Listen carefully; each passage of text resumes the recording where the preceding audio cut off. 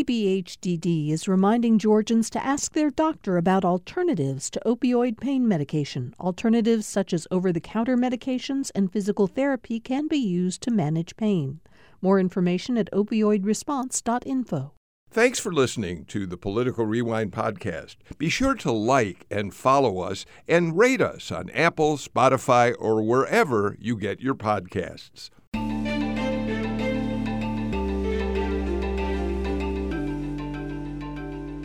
We come to the end of yet another week here on Political Rewind. I'm Bill Nigut, and of course, as always, I'm so happy to have all of you with us for today's show. I don't think it's an understatement or an overstatement, I think, really, to say that the sense of pessimism that Americans feel about the direction of the country right now is troubling.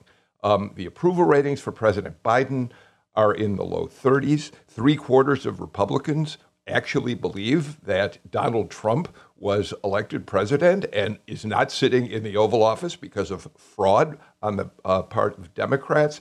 The right track, wrong track numbers for the country show that only 13% think that we're headed in the right direction. So I think it's safe to say that when we look at government, certainly, and public policy, there's a genuine sense of hopelessness among people that we're mired in situations that we can't find our way out of.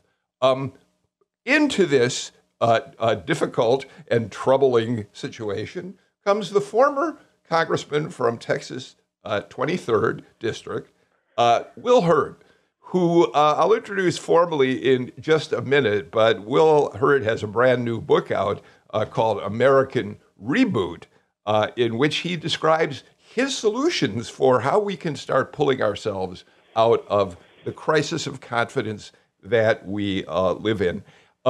Before I do, let me introduce the panel. Of course, it's Friday, which means Jim Galloway, the former political columnist and analyst for the Atlanta Journal-Constitution, is here. Jim, we've been looking forward to this show for some time now. Oh yeah. This is the man who will tell us how we jump over the Donald Trump years into something entirely different and hopefully better. All right. We look forward to that. And Professor Andra Gillespie, who you all know, is a professor of political science and the director of the James Weldon Institute for the Study of Race and Difference at Emory University, is here. And Andra, again, before I do a more formal introduction of Will Hurd, I want to say, going in, that one of the reasons he is here is because you've said to me for some time now, we need to get this guy on Political Rewind. Why are you so intrigued by Will Hurd? Okay, so I will acknowledge a personal self-interest in that I do work on Black Republican Party identification. So, of course, Congressman Hurd was somebody that I certainly followed during his congressional career. But I think probably even more than that, and I'll just say, I think we met about 25 minutes ago, so I don't know him personally, but how he has always struck me as a person that's reasonable and a person who is solution-oriented, and he seems like somebody who you could have a good, hearty argument and discussion with and still be friends with at the end of the day. And I think that that's actually something that's really needed in our politics. Which is exactly what we try to do, as you know, on Political Rewind every day. All right, Will Hurd, let's bring you into the conversation, and let me tell people about you just a little bit more formally. You served 3 terms as the Republican congressman from the 23rd District in Texas. In those days, you were operating in basically what is a swing district, and what nevertheless won 3 terms, even when Democrats like Beto O'Rourke and Hillary Clinton were winning elections in the 23rd. The district is unbelievably enormous, stretching from San Antonio to El Paso. I think you say in your book, it's like a 10-hour drive to get from one end of the district to the other. It includes El Paso, San Antonio, but I will tell you, Will, it includes 2 cities of note. Of course, Uvalde, where we saw the awful tragedy in the Uvalde schools a few weeks ago. But on a happier note, Marfa was always in your district. And for everybody who loves country music, man, Marfa is one of the real capitals of the country music scene. All that said, Will Hurd, it's a genuine pleasure to have you here. I should also add that you double majored at Texas A&M, computer sciences and international affairs. You went on to join the CIA, left the CIA to go to Congress, and now you've retired from Congress and you're working on cybersecurity issues separately from that. All that said, thanks for being on the show, Will. Well, Bill, that's like the nicest intro I've ever gotten. I don't know if y'all are like fattening me up to like ask the tough questions, or this is great. And Mr. Galloway and Dr. Gillespie, it's a pleasure to be on with y'all, and I'm looking forward to the conversation. Georgia plays such an important role in our country, especially now. So I'm looking forward to having this conversation with y'all and your listeners. And by the way, if you do go to Marfa, you should also go to Fort Davis, where there's a lot of talk about telescopes right now with the James Webb Telescope. The third largest telescope in the world is in Fort Davis, and it's because it's the darkest place in the United States of America, Fort Davis is. So it's some really cool things out in that part of West Texas. And my old district, for some context, was roughly the size of the entire state of Georgia. Yeah. Okay. I certainly want to give Jim and Andra a lot of time to ask you questions, but I want to start on a personal note in terms of your biography. You were serving in the CIA, and you have told us in the book that you loved that job. But an incident when you were in Kabul after a terrorist attack in which you were asked to meet with a bipartisan group of members of Congress changed your mind about the direction you ought to head in your life. Tell us about that incident, which you described so well in your book. Sure, and to give some context, born and raised in San Antonio, Texas. I live in San Antonio now. I thought I was going to be a programmer, but I got blown away. I had never really been outside of Texas, and it was my freshman year in college. I'm walking across campus, and I see a sign to take 2 journalism classes in Mexico City. And I had for $425, and I had $450 in my bank account. So I went to Mexico and fell in love. And then I came back and added international studies, as you said, Bill. And my first lecturer was this former CIA guy, and he told these amazing stories, and that began my interest. And so I applied and got accepted. And the CIA is truly a meritocracy. Everybody always asks, how'd you get in the CIA? Well, it was an application and an interview process. And it was the best job on the planet. My job was to recruit spies and steal secrets. I got to work on the most pressing national security issues of the day. I did 2 years in what I used to call our super secret CIA training facility called The Farm. Now it's on Google Maps. I did 2 years in India. Yeah, I wish I was a joke. It's a true story. I did 2 years India, 2 years Pakistan, 2 years in New York doing interagency work, and then a year and a half in Afghanistan where I managed all of our undercover operations. In addition to recruiting spies and stealing secrets, I oftentimes had to brief our members of Congress who were traveling overseas. And the incident you're talking about was a group from HPSI, the House Permanent Select Committee on Intelligence. These are the people that are responsible for overseeing our intelligence operations. And there was a CODEL, a congressional delegation of these members. Now, they were there at a time, as you said, our embassy had been attacked. A bomb had gone off in front of the embassy, killed some of our local guards, taken out a section of our security apparatus, and my unit was responsible for trying to figure out what happened. And so we go into this briefing, and first off, we're supposed to be in business casual, and I'm walking in tactical gear, and your viewers can't see me now, but I'm clean shaven.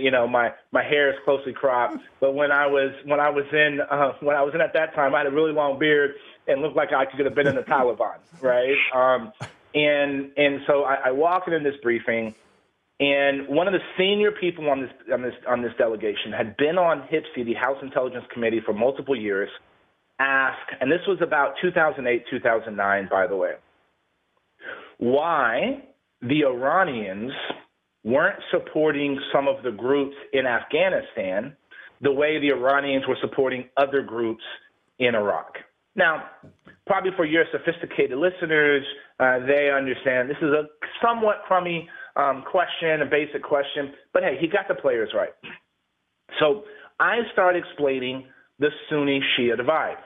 And that same congressman raises his hand and says, hey, Will, what's the difference between a Sunni and a Shia? Now, I'm like, look, this guy is getting ready to make a really inappropriate joke. Who am I to deny him this opportunity? And my response was, I don't know, Congressman, what's the difference? And I was getting ready to go, but I'm bump, right? Because I thought he was getting ready to make a joke. His mouth was wide open, and his chubby face turned bright red because he didn't know that difference in Islam. And I always say it's okay for my big brother not to know that difference in Islam because my brother sells cable here in San Antonio, Texas. But for someone who's making decisions on sending our brothers and sisters, our spouses, our kids to places like Iraq, Afghanistan, Eastern Europe now, to not know that difference is unacceptable. For someone who's making decisions on how to spend billions of your listeners' hard-earned dollars, that's unacceptable. And that's when some people had talked to me about running for office. I pushed my chair away from the table, walked outside and called them and said, hey, I'm in, right? And that's how I ran for Congress. And now I lost my first race by 700 votes in the primary. Glad we don't tell that story anymore. But the opportunity in 2014 came, and I served for 3 years, three cycles, 6 years. So, Andra, we know now why Will Hurd, and by the way, we asked, and Will Hurd said, please call me Will. I don't like being called Congressman. Didn't like it in the day when I was there, so we will call him Will. But, Andra, so he decides to run for Congress. I know that you have a particular interest in the choice he made about how to run. Well, I mean, when you choose to run, you usually need to choose to run under a party banner. And so the reason why I will ask this is that for a project I'm working on now, I've read a number of biographies of prominent Black Republicans. I know why you're a Republican. It's very clear from the policy agenda that you lay out. But your origin story is less clear compared to some of the narratives that I've seen in other places. So how did you arrive at the decision to identify with the Republican Party and also to run under that party banner? No, look, great question. You know, I wasn't reciting the Constitution when I was 5 years old, or you know, I wasn't in the college Republicans. Yes, I was student body president at Texas A&M, but that was truly a nonpartisan thing. It starts with my dad, right? Like my dad would always make the comment. My dad's 89 years old, grew up in Marshall, Texas. Marshall, Texas is in East Texas, kind of near Dallas and Fort Worth, and it was probably the second most important city in the Confederacy. When Jefferson Davis thought that his time was up and they were coming, the North was coming to take Richmond, they were thinking about moving to Marshall, Texas, which was a key focus when we went through the period after the Civil War. And so a lot of Republicans were in Marshall, Texas, right? And that's where my dad's family was exposed to. My dad always says, you know, my dad's Black, my mom's white. My dad always says, you know, I've been a Republican since Lincoln freed us, right? And then when I look at the people that have been influential in my life, Texas A&M is a very conservative school. And when I look at my mentors, you know, I got to know President George W. Bush when he was governor, and to the point where, like, we were friendly. I got to know Rick Perry when he was our agriculture commissioner. This was before he was lieutenant governor and before he was governor. One of the reasons I ended up in the CIA was because of Bob Gates. This is when George H.W. Bush's school got started at Texas A&M, mm-hmm. And because I was involved in student leadership, this was a guy that was, you know, a mentor, and I often got to, you know, have dinner with him and Barbara Bush, you know, almost on a it's not monthly, sometimes weekly basis. And Dr. Gates had ran that school before he became president of A&M. So these were a lot of the influences in my life. And it wasn't, hey, you got to wear the red T-shirt with the R after your name. Those were the concepts. My parents, my dad was a traveling salesman, and Dr. Gillespie, sorry for the long explanation, but my parents were my dad was a traveling salesman. My mom was a homemaker, and when my dad retired from that previous career, they started a beauty supply and a beauty school, right? So it was all, these kind of concepts and things is what influenced me. And so when I decided to run, it kind of made sense. It was like, yeah, of course, I kind of, believe in these principles, and then also having a robust foreign policy and understanding America's role in the rest of the world. Historically, it's hard to say who believes in that now based on these parties, right? And I always say the political continuum is no longer a line. It's a horseshoe, and the nuts at the end are closer to each other than they are into the middle, right? And so anyway, so all of those things is what influenced me to make the decision. And I write about this in the book, but I do firmly believe in that formula that has been part of the Republican Party, that freedom leads to opportunity, opportunity leads to growth, growth leads to progress, right? And yes, parts of the Republican Party haven't espoused that lately, but that doesn't mean that there's not a place for someone like me. And to be frank, I think most voters, most of the country is in that place. We just need to capture them.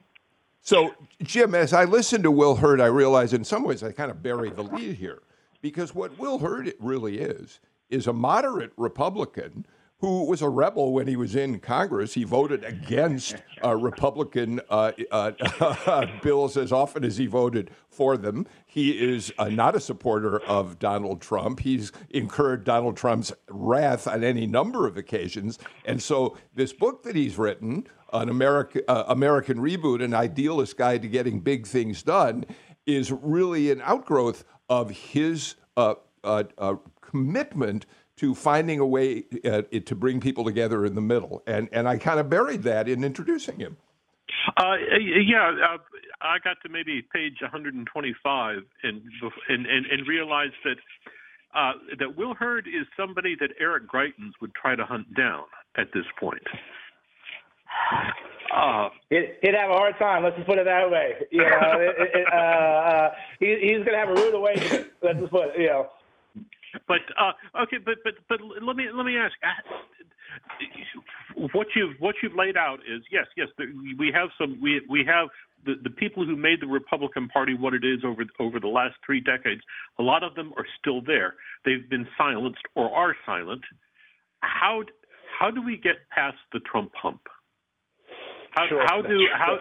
If you're a Republican and you're not a Trump fan, but you don't want to go to the Democratic Party, what do you do to survive, and how does that work?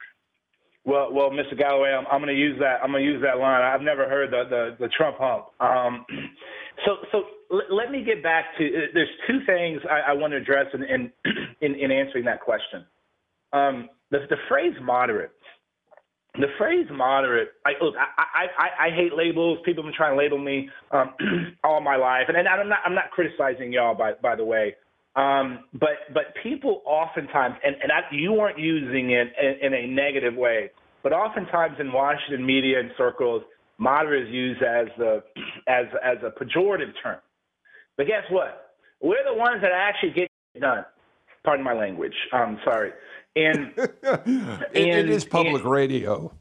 Okay, so is that allowed? No, I'm well, sort of. Okay, sort of. That would be the only time. I'm sorry to the Georgia Broadcasting Oversight Committee. So the reality is we're the ones. So for me, I'm the one that had to take a conservative message to Democratic communities. My district was a 72% Latino district. Nobody thought I had a chance. Nobody thought a black Republican was going to be able to win in a majority Latino district, right? And we did. Just like an Abigail Spanberger in Virginia, she's a Democrat, and she has to convince Republicans to vote for her. So how do we get over the hump? And the reality is we have to do it comes to math. We need more people voting in primaries. It's that simple. Now, y'all's primary is over, the Texas primary is over, but we got to start thinking and looking towards the 2024 primary to make sure we get more people to vote. And here's why. Last election in 2020, 67% of the country, 67% of the eligible voters in the country voted in the general election. But only 24% voted in the primary. And that 24% is oftentimes the most extreme. If you go back to the most reliable data on primary elections, still back in 2018, the 2020 numbers are still being crunched. But in 2018, our last non-presidential election, in the House, 92% of the House seats were decided in the primary.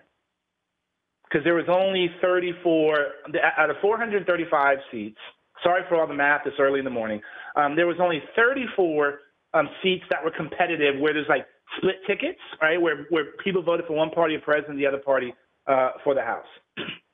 And the average number of voters in those primaries, 54,000 people. Yeah. So 27,001 were making those decisions. So that's how we change and get more. And I won. I won because I got different kinds of voters to come vote for me in the primary. It's hard. Don't get me wrong. It's hard. Nobody does this because it's hard, but it's doable, and that's what we're going to need to be able to get over this hump. Yeah, it was, to your point on the word moderate, it was sometime in the mid-'90s, I think, that Johnny Isaacson decided that he would no longer be a moderate. He was always conservative. He dropped that label. But I'm wondering if, it seems to me that deal maker still has some cachet. That might be the if you're looking for labels, that might be the one to use these days. Well, I need to come on the show a little bit more. I'm getting a lot of good materials here. Jim, you've done this before. No, you're right. And guess what? This is what the country needs. The country needs deal makers, right? Because this is no longer just about how do we achieve our best selves. We are in a competition. It's very clear. We are in the competition with the Chinese government. And I try to be very precise when I say it's the Chinese government. It's not the Chinese people. It's definitely not Chinese Americans. The kind of hate our Asian American brothers and sisters have been seeing over the last couple of years is unacceptable. But it's the Chinese government. And the Chinese government has made it very clear. They're trying to surpass the United States of America as the global superpower. Why should we care? Because that's going to affect us at every level of our society and our life. It's going to affect our 401ks. It's going to affect our kids' ability to get good-paying jobs. It's going to affect the role America has in the rest of the world. And the only way we're going to be able to compete with a competitor that's 4 times our size, that has a government that can marshal all factors of production in one direction, the only way we're going to compete is if we start getting our act together and get back to these notions that we're Americans first. We got to solve these problems and challenges in order for us to continue to be successful. And it starts with deal making, Jim, which is an old, which is a skill set that has atrophied in Washington, D.C. So, well, you have made a point in your book to talk about how your representational style was to be inclusive, that you knew that you were in a swing district. You knew that you may have, that you got elected with Republican votes, but that you also needed to, reach out and be responsive to Democrats. Did you see yourself as being different in your representational style from your colleagues or similar? And kind of what implications does that have for the gridlock that we see in Congress today? Look, so yes, I was different. When I looked over, I had to appeal to a much broader audience than many of my colleagues. Many of my colleagues, the most important segment of their population was literally only 3%. The 3% of people that put them over the top in a primary election. And so that's a very narrow group of people. I had to speak to a much broader. And one of the things that I learned when you're in a 50-50 district, 50% Republican, 50% Democrat, is no matter what you do, half the district's upset with you, right? And so that caused me to say, okay, you're not always going to agree with me, but you're going to need to know what I'm doing and why I'm doing it. I held records for the number of town halls that I did. I remember, what was the group? It was when, not Indivisible. When Indivisible was a thing and they were chasing Republicans to be like, you're not doing enough town halls. They did a town hall tracker. And it was like, look at all these terrible Republicans. And I was always number one at the list. Show up, talk to people, right? Don't be afraid of your constituents. That was my philosophy. And that's where we need to get back in Washington. And if you're afraid to go out, if you're afraid to hold a town hall, if you're afraid to do a telephone town hall, then it's a sign that you're actually not speaking to most of the country. And to y'all's point, and y'all said it, 80% of the country is somewhere in the middle. The other part, that bill that you didn't mention in the opening, there's some other stats that are pretty scary. 55% of Democrats, 53% of Republicans, and 49% of independents believe that democracy is no longer going to exist in the United States of America. That's crazy that we think that, and that people are scared. And so what does that mean? People want something different. We don't have to accept the way things are. And for me, the concept is get off the X. This is an old thing I learned when I was in the CIA. We got to move. We got to do something different. That's why I try to put these ideas out, because this is what the country needs. So let me follow up on that, if I may. So you, in some ways, had the luxury of running in what was a swing district for your 3 terms in Congress. As you said, half the people would agree with you on issues, the other half would not. In Georgia, right now, after redistricting, we basically have one swing district, the 2nd Congressional District, represented, of course, by Sanford Bishop, who you served with in the U.S. House. And so in many cases, now Sanford Bishop is in some trouble. Republicans think they have an edge in that district. So we're locked in here. If it's not here 50-50, they'll agree and disagree. It's much bigger than that. It may be 90-10 who will be upset with you if you don't do what they want you to. And in the 14th district here, which has been redrawn dramatically, Marjorie Taylor Greene is suddenly representing people in Cobb County, Georgia, who are diametrically opposed to the way she sees the world around her. Now, would it be fascinating to see if those Cobb County voters could have an impact in the general election? I guess it would be. But this goes to my larger question is, what do you do about the fact that there just aren't any swing districts left anymore and no incentive for people who run for Congress to find a way to make deals? Well, and let me put a finer point on this problem. I think beginning of this cycle in the House, only 16 seats were split districts, and so that's worse than the 34 in 2020. But if we go back to 2000, 86 seats were split districts. If we go back to 1980, I think it was the number, you have to fact check me, it was over 125, right? And so if I had a magic wand, we all know that redistricting all over the country, every single state, has become about incumbent protection. And look, here in Texas, red seats got redder, but guess what? Blue seats got bluer too.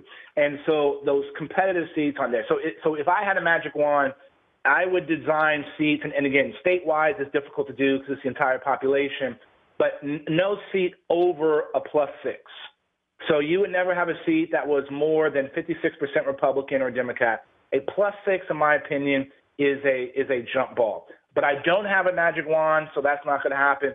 So what do we need to do? Those 43% of Americans that voted in a general election but didn't vote in a primary, we need to get those people in to vote because to have better choices in November. We get frustrated in November because we have crummy choices. And the only way to improve the choices is if we get more people to vote in those primaries, and a couple of thousand people is a tectonic shift. Again, it's hard. I got to get to the first break in the show today. A lot more to talk about with Will Hurd, former member of the U.S. House from Texas. His book is American Reboot, An Idealist Guide to Getting Big Things Done. We'll be back with more in just a moment.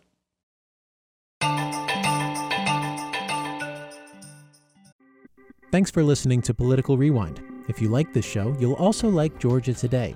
It's a daily podcast from GPB News, bringing you compelling stories and in-depth reporting that you won't hear anywhere else.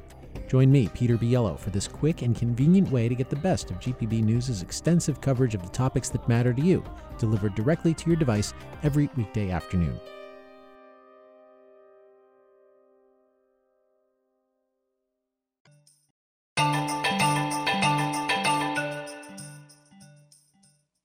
Jim Galloway and Andrew Gillespie joined me in our conversation with former Republican congressman from Texas, Will Hurd, whose new book, American Reboot, is an attempt to help us figure out how we can get back to solving problems in bipartisan ways in this country. Jim, I want to point out as we go into this, back in 2019, Texas Monthly did a big profile of Will. And the headline was, Will Hurd has defied both liberals and Donald Trump. Is he the future of the GOP or a party of one? He's sort of the Jeff Duncan of Texas.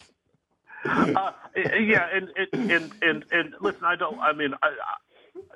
a lot of this is about fixing Washington, and we can get back to it, but we can't ignore the fact that Texas 23 includes Uvalde. Mm-hmm. And I know that you were deeply involved in that community as a congressman. I doubt that very much that you severed ties with him. Tell us about that town and what's going on. Look, what you need to know about Uvalde is everybody knows everybody, right? This wasn't just 21 families impacted. This was the entire community impacted because people taught the kids in Little League. They picked each other up from school. Right? This was a small, close-knit community, and they're outraged. Right? The lack of information or how the information about what happened has changed. The fact that I think it was by the time that the killer was in the room at 12 minutes 12 minutes after being in the room, about 316 law enforcement officials were on site. That's outrageous. Nobody followed protocol on how to deal with this. So you have a community that is grieving, and instead of spending this summer coming up with plans on how they're going to go to the beach or go to an amusement park, they had to plan funerals. Right? This is completely terrible. And this is an example of how a country, a state, a law enforcement unit have failed the community.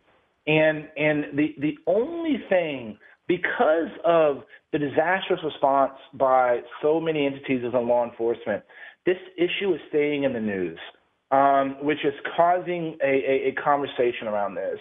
Most Americans, and look, let me be upfront. I got an A rating from NRA when I was in Congress. NRA helped support my reelection. But I also talked to groups like Moms Demand Action in every town. I was one of 8 Republicans when I was in the House to vote for a bill which everybody knew it as H.R. 8. It was basically what extended background checks. Most people think that in order to get a rifle, you should be the same age as you need to get a handgun, which is 21. There's so many steps that we can take. Like there's almost this feeling that we have to accept mass murderers as a way of life. No, it's preventable. We can do something about it. There's a group called the Violence Project that have studied every former mass casualty event, about 268 up to Uvalde, and the number of people killed in those events is greater. From 2008 until Uvalde, the number of people killed in that period was greater than the number of military officers killed in Afghanistan. It's crazy. We got to accept this. And we know the metamorphosis of a mass murderer, and we got to address every step in that way because communities like Uvalde deserve it, and the next community where something like this is going to happen have to be ready. And this is an example. Gun violence is an example where the extremes get in the way. When one side says take all the guns and the other side says put more guns in, right, that prevents nuance and conversation from happening. What Senators Chris Murphy and John Cornyn did, look, that was a step. There's no one thing that's going to solve all the problems in the past or the problems in the future, but that was a step. But the grief that both of those members of the Senate got from their own parties for trying to cooperate and to be those deal makers was pretty tough. And so we got to be thinking about the communities. We got to be thinking about the fact that 50% of the teenagers in the United States of America are afraid to go to school because they think they're going to get shot. That's absolutely unacceptable. And anybody who thinks that thoughts and prayers or that's the solution, or that we can't do anything because of the filibuster, if that's what they think, then we need to run those people out of office and get folks that are willing to be deal makers. I'd like to shift a little bit and talk about another kind of hot cultural topic. I'd be remiss as a scholar of race to not bring it up. You talk about race differently than some of your colleagues. So you don't talk about it like the National Party, which has made increasingly overt racial appeal to try to mobilize white voters and stoke white racial resentment. You also sound different than a lot of Black Republicans who, often talk about the Bloodshed or who are urging Blacks to get off what they call the Democratic plantation. What is informing your view of race and racism and how a Republican Party should address these issues that are still an important and sad part of our today and not just our history?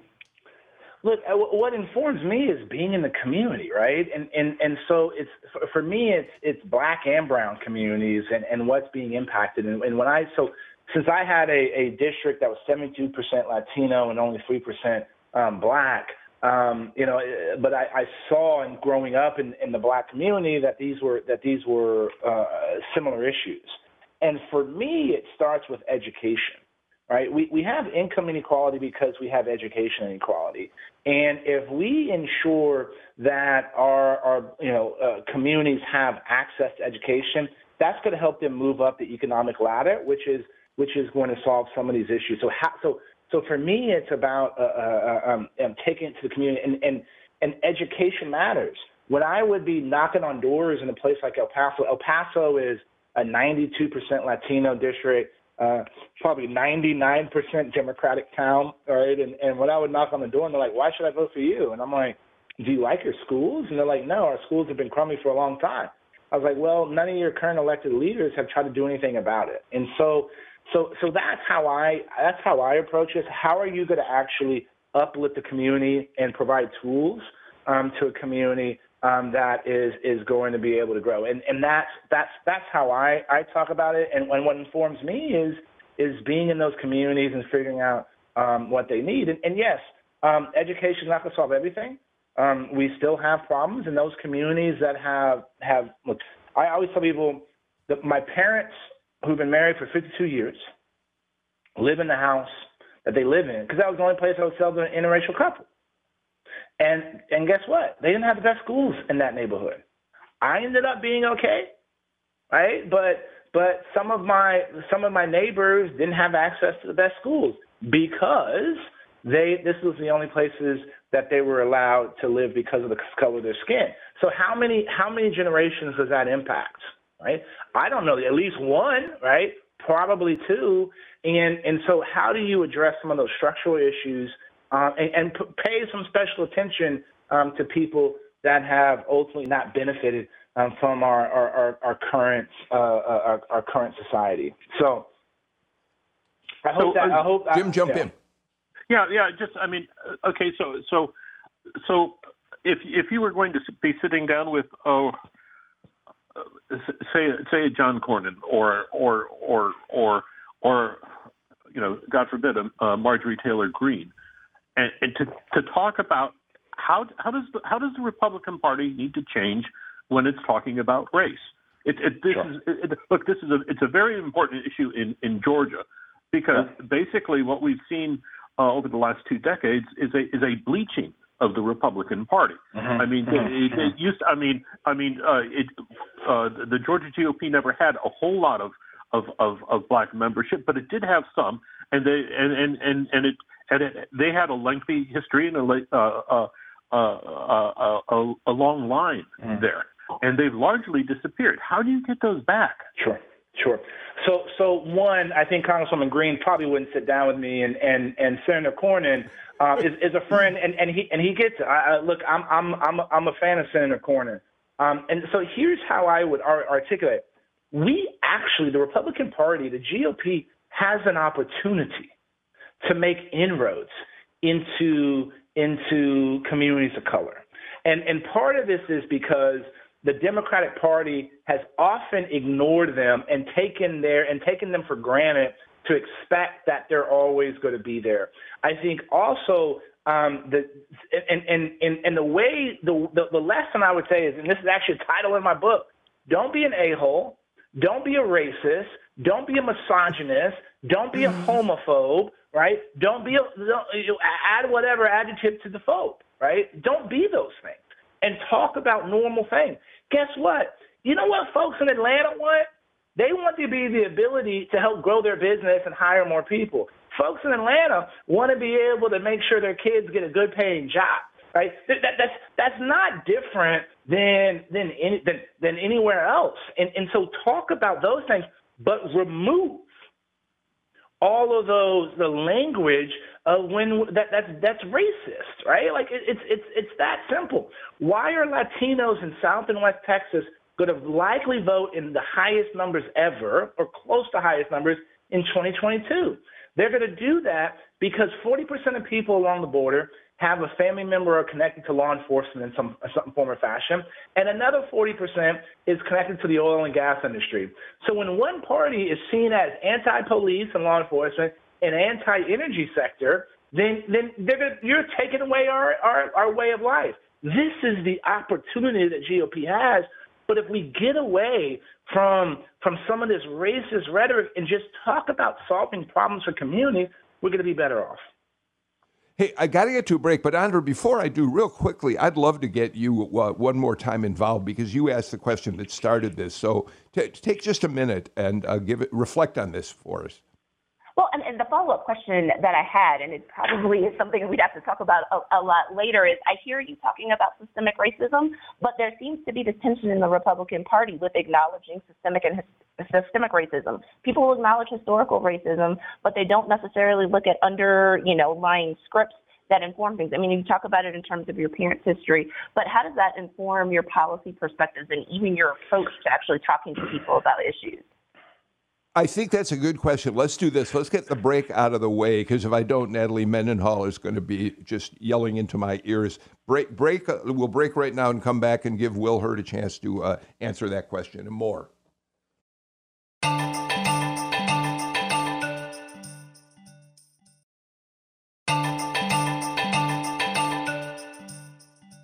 So before the break, Will Hurd, author of American Reboot, Andrew Gillespie asked you a very important question. How do you get Republicans to acknowledge there is such thing as systemic racism? I take it one step further. Here in Georgia, as in many other Republican states, you've got legislatures passing laws like not allowing the teaching of what they call divisive concepts, demonizing the notion of critical race theory, which isn't even taught in schools from K through 12.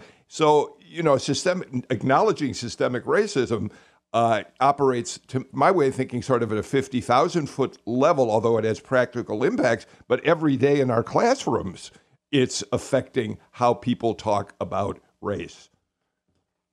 Slavery happened. Racism exists. Right? Jim Crow happened. It had an impact on our society. It's okay to accept these things and recognize these things, because until we recognize them, we do not know the impact this has. And Dr. Gillespie asked, how do I talk about it? So part of it is to understand and know that. Know what redlining is and means and how that impacted communities, right? So these are – but I think the Democratic Party creates an environment that makes some of these conversations worse because oftentimes there's some, and not all, the extreme wing that wants to make everybody feel like right now, today, you're responsible for all those things that have happened in the past. And so that is where some of the elements in the Republican Party are responding to say, hey, you're currently not the problem. I'm not advocating or saying that either side is right, but for me, the answer and what I try to do is say, hey, here are the impacts that these things are having on society. Here are the things that we can do. Oh, and by the way, when we improve it, it's better for everybody, right? And so this is a hard question. This is a hard problem to tackle. We have to tackle it if we're going to be able to get to a point where the United States is going to be able to continue to hold the role that we have in the rest of the world. Yeah, I mean, when we talk about systemic racism, I mean, one of the lingering issues, of course, is voting rights, and quite frankly, Texas has been in the forefront of making voting harder. How do you address that? So I'd push back just a little bit on that. The original bill that came in Texas, and I know this has been an important issue there in Georgia, and I don't presume to understand the Georgia law as well as the law in the Texas law. The Texas original law that was proposed was absolutely ludicrous. And then a lot of changes were made, even to the point where the Dallas Morning News, which no one is going to mistake the Dallas Morning News as a conservative media outlet, talked about how some of these changes weren't as bad as what national media was making it out to be. Here's what I will say, though. We should make it easier to vote, not harder. The more people voting, the better. We should be making it super easy to register. You should be able to register online. One of the things that I think is fascinating, what most people don't know, is every state have different rules. Texas has 2 weeks of early voting. You can vote from 8 to 8 and on the weekends. I believe Alabama has 1 day. And so making Election Day a national holiday, would that be valuable in a place like Alabama? Probably. But in Texas, you have 14 days in order to do that. In Texas, you do not have to register in order to vote in a primary. You can pick whichever primary you want to vote when you show up. And so these are some of the rules that we have in Texas. Making it easier to vote, I think, is the absolute right way to do it. But if we look at Texas, our primary was in March. 1.8 million Republicans voted in the primary, 1.2 million Democrats. 3 million voters out of 29 million voted. That is terrible. That is terrible turnout. And not all that turnout was because people were doing things like what happened to my dad when he was voting in the 60s and burning their vote. Part of that is because there's crummy candidates that are not inspiring people to come out to vote. And so this is not to minimize the problem. Let's make it easier. And it's 2022. We should be able to register on our phone. If the people in Estonia can do an election online when they're constantly being targeted by the government of Russia, why can't we at least register online? And so yes, making it easier for people, but we also need to get better candidates for people to vote for, and we need more people standing up and trying to get all those voters that don't vote because they don't think it's worth it, they don't think there's going to have any impact, or they think everybody who's running are a bunch of jokers. We need candidates that are going to appeal to that as well, too. All right, Will Hurd, what happens if Donald Trump is the Republican nominee in 2024? And a stealth question to go with that. Any Google search of your name these days brings up articles asking, is Will Hurd thinking about running for president? And American Reboot is the kind of book that many political folks do publish before the next step in their political career. So what about Trump as a Republican nominee? Sure. What does it do to the future of the party? And what about you? So Donald Trump, the election was not stolen from him. It was lost. Donald Trump lost the House. Donald Trump lost the Senate. Donald Trump lost the White House. period, full stop. If Donald Trump had just reached parity with all the people down, all the Republicans down ballot, if he got the same number of votes of all the people down ballot of him in Pennsylvania, in Michigan, and Georgia, he would have won. He underperformed Republicans, period, full stop. So if Donald Trump is the nominee of the Republican Party, he loses in 2024. And guess what? The environment in 2024 is going to be very different than the environment is right now, period, full stop. Now, what's my future? I'm 44 years old. My political career is probably not over. If the opportunity comes for me to serve my country again, the way I got to serve it in Congress and the way I got to serve it in the CIA, I'll evaluate it. I've been lucky to have had the opportunities that I've had in this country. And for me, putting American Reboot was talking about how do we address these 5 generational defining challenges that are important for us to continue to do for the next 246 years, what we've done for the last 246 years, and that's improve the quality of life of all Americans and uplift humanity. If I could play a role in that, then of course I would evaluate it.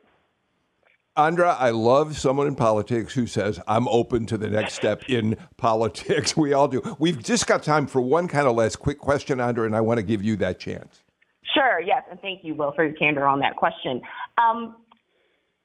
People have talked about, in Georgia, our Lieutenant Governor Jeff Duncan talks about the Republican Party 2.0, and Kingsinger has an organization that talks about doing that. Are you involved in any of those types of efforts, and if so, how?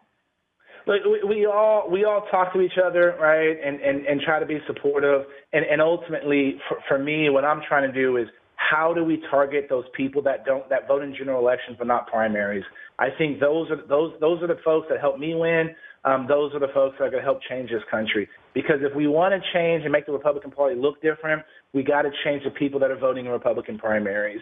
And so there's a lot of initiatives that we're trying to do, and that's something that I'm spending time and having left the House has given me the bandwidth to do those kinds of things. I wish this is one of those days when I really don't want to end Political Rewind. This has been just a wonderful conversation, Will Hurd. Your new book, American Reboot, An Idealist Guide to Getting Big Things Done. It was a fascinating read.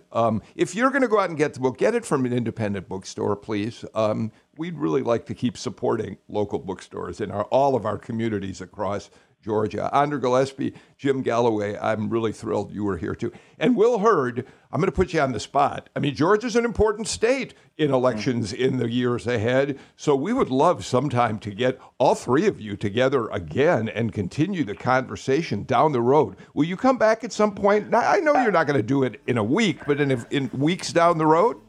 Of course. I've always had a great association. This was a super fun conversation. Thanks for the questions and thanks for having me on. And also, some folks, you can follow me on Will Be Hurd and see some of the writings I talk about. So thanks for y'all's time. Will Hurd gets in that last comment. That's it for us for today. We're back on Monday with another brand new show. Until then, I'm Bill Nigut. Please take care and stay healthy. Bye-bye, everybody.